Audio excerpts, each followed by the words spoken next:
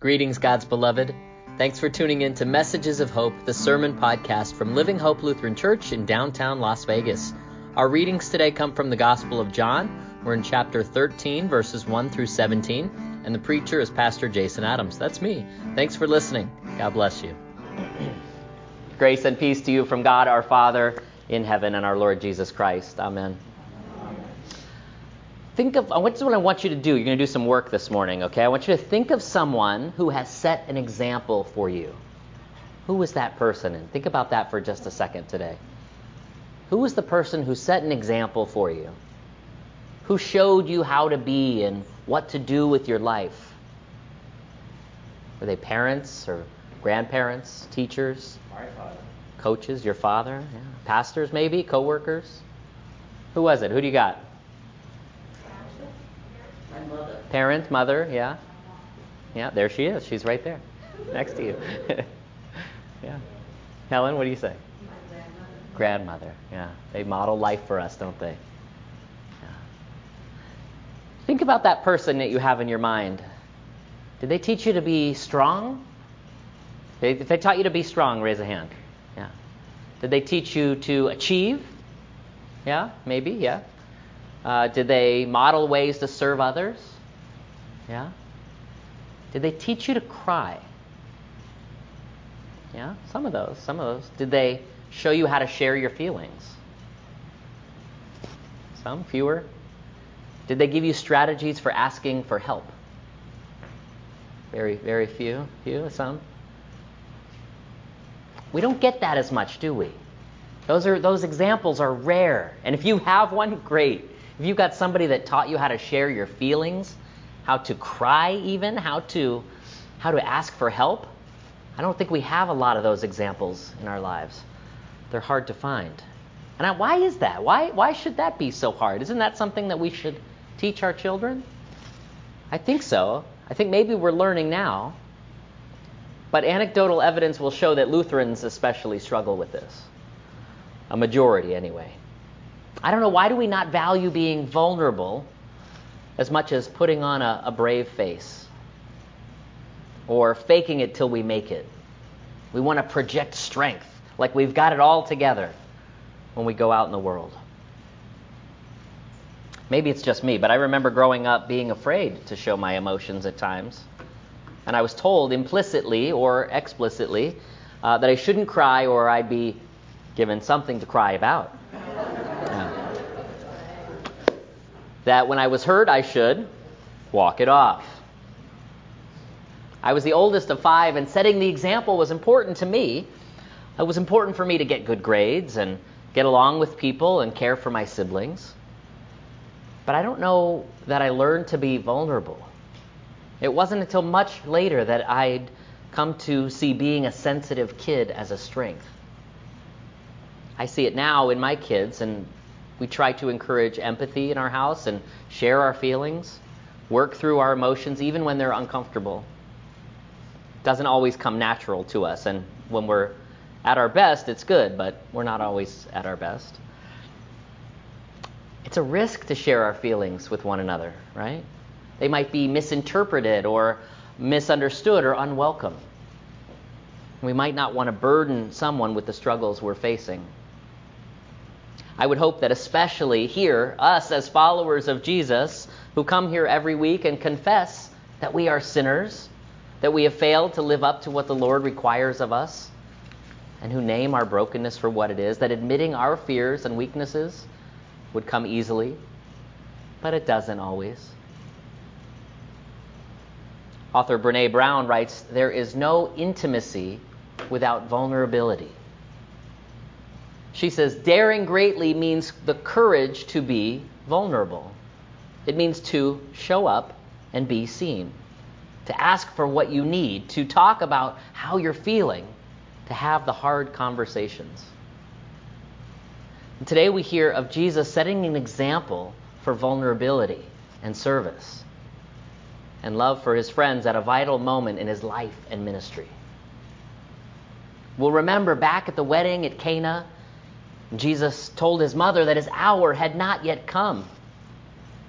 And here in this story, in chapter 13 of John's Gospel, one night before the Passover in Jerusalem, John says the hour had come for him to depart from this world and go to the Father. It's time. Scholars note that the first 12 chapters of John's Gospel take place over 3 years of Jesus' life and ministry. And from chapter 13 on, we enter into the last 24 hours of his earthly existence. Time slows down. Things get intimate as the life and ministry of the Savior begins to come into focus for us and for all who hear the word. We will hear Jesus begin to say goodbye to his friends and make his way to the cross. We'll hear Peter deny he even knows Jesus. We'll hear about our Lord condemned to die and, of course, his last words. This is a picture of the vulnerable Jesus, not the muscle man tearing the cross down with his amazing abs and delts. Somebody made that picture. I guess they needed it. I guess it serves a purpose. Jesus giving up his own life and following the will of the Father, bringing new life to the world. But before all that, before we get to all that stuff, it's coming, don't worry, it's time to eat. So foot washing, of course, was a common custom, a sign of hospitality.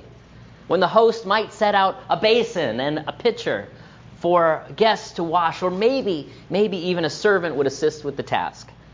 Well, feet were dirty. Jesus and his friends were walking a lot. It's like the plot of Lord of the Rings. They walk, walk, walk, walk, walk, walk. It's kind of the whole scripture, right? They were walking a long way, and sandals, being the preferred footwear of the time, a little water and scrubbing was in order. But things take a different shape here, and John tells us straight away that the devil was there. The devil had put it into the heart of Judas to betray Jesus. It was going to happen. And they were already eating. They were already at the table when Jesus gets up. Something's going on.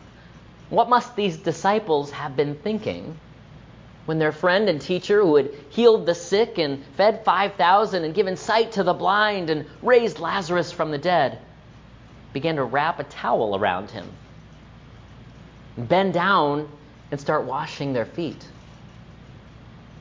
And he didn't hesitate either. When he got to Judas, the betrayer, he got washed too. But when he got to Peter, the disciple protests. "Oh no, you're not going to wash my feet. Not now, not ever," Peter seems to say. It's been a couple of years, but here in this church, we've washed feet. On Maundy Thursday, just before we have communion together. And most don't hesitate, if you haven't been here for that, but we understand it might be uncomfortable at first.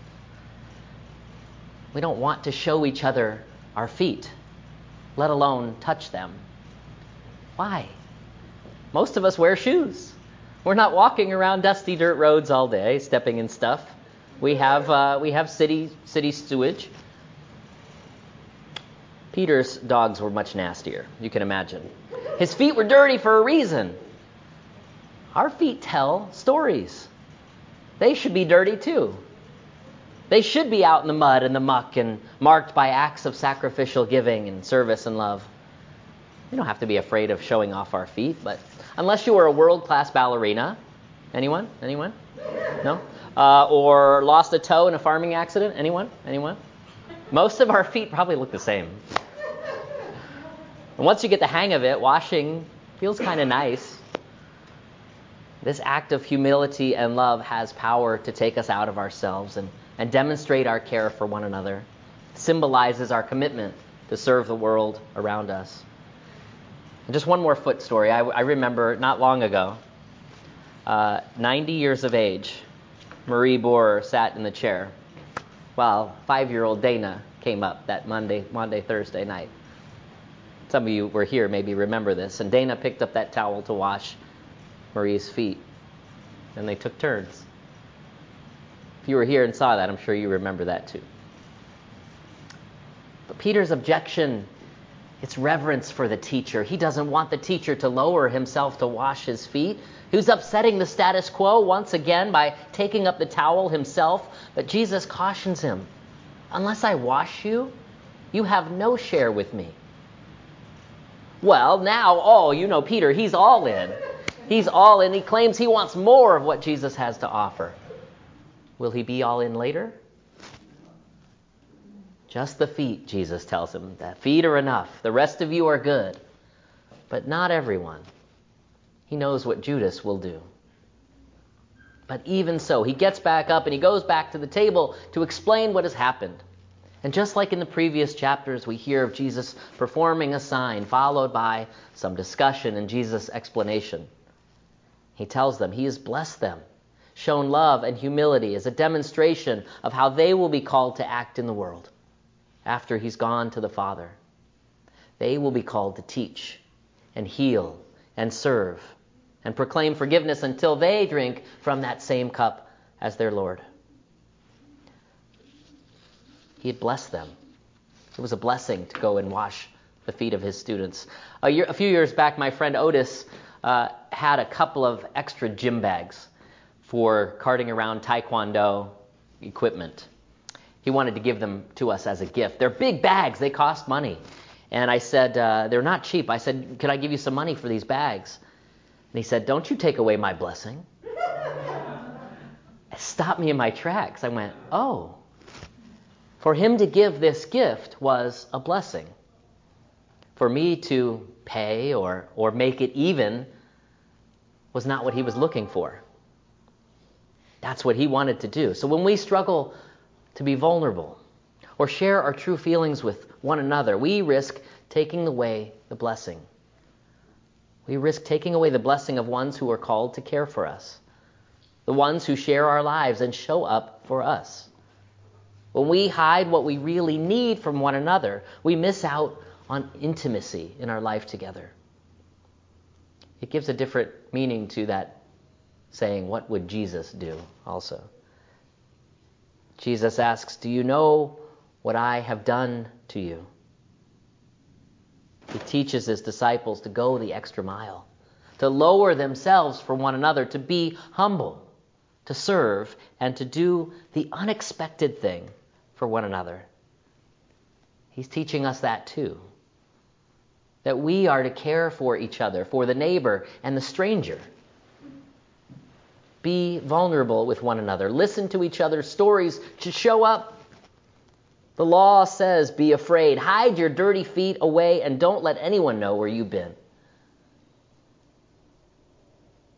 Jesus says, look what I've done for you. Don't be afraid. You're already clean.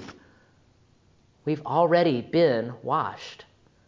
We've been cleaned of our sin and our sticky dirt of our shame and the nasty fungus of our failure and forgiven of all our hangnails and blisters through God's grace and love in Jesus.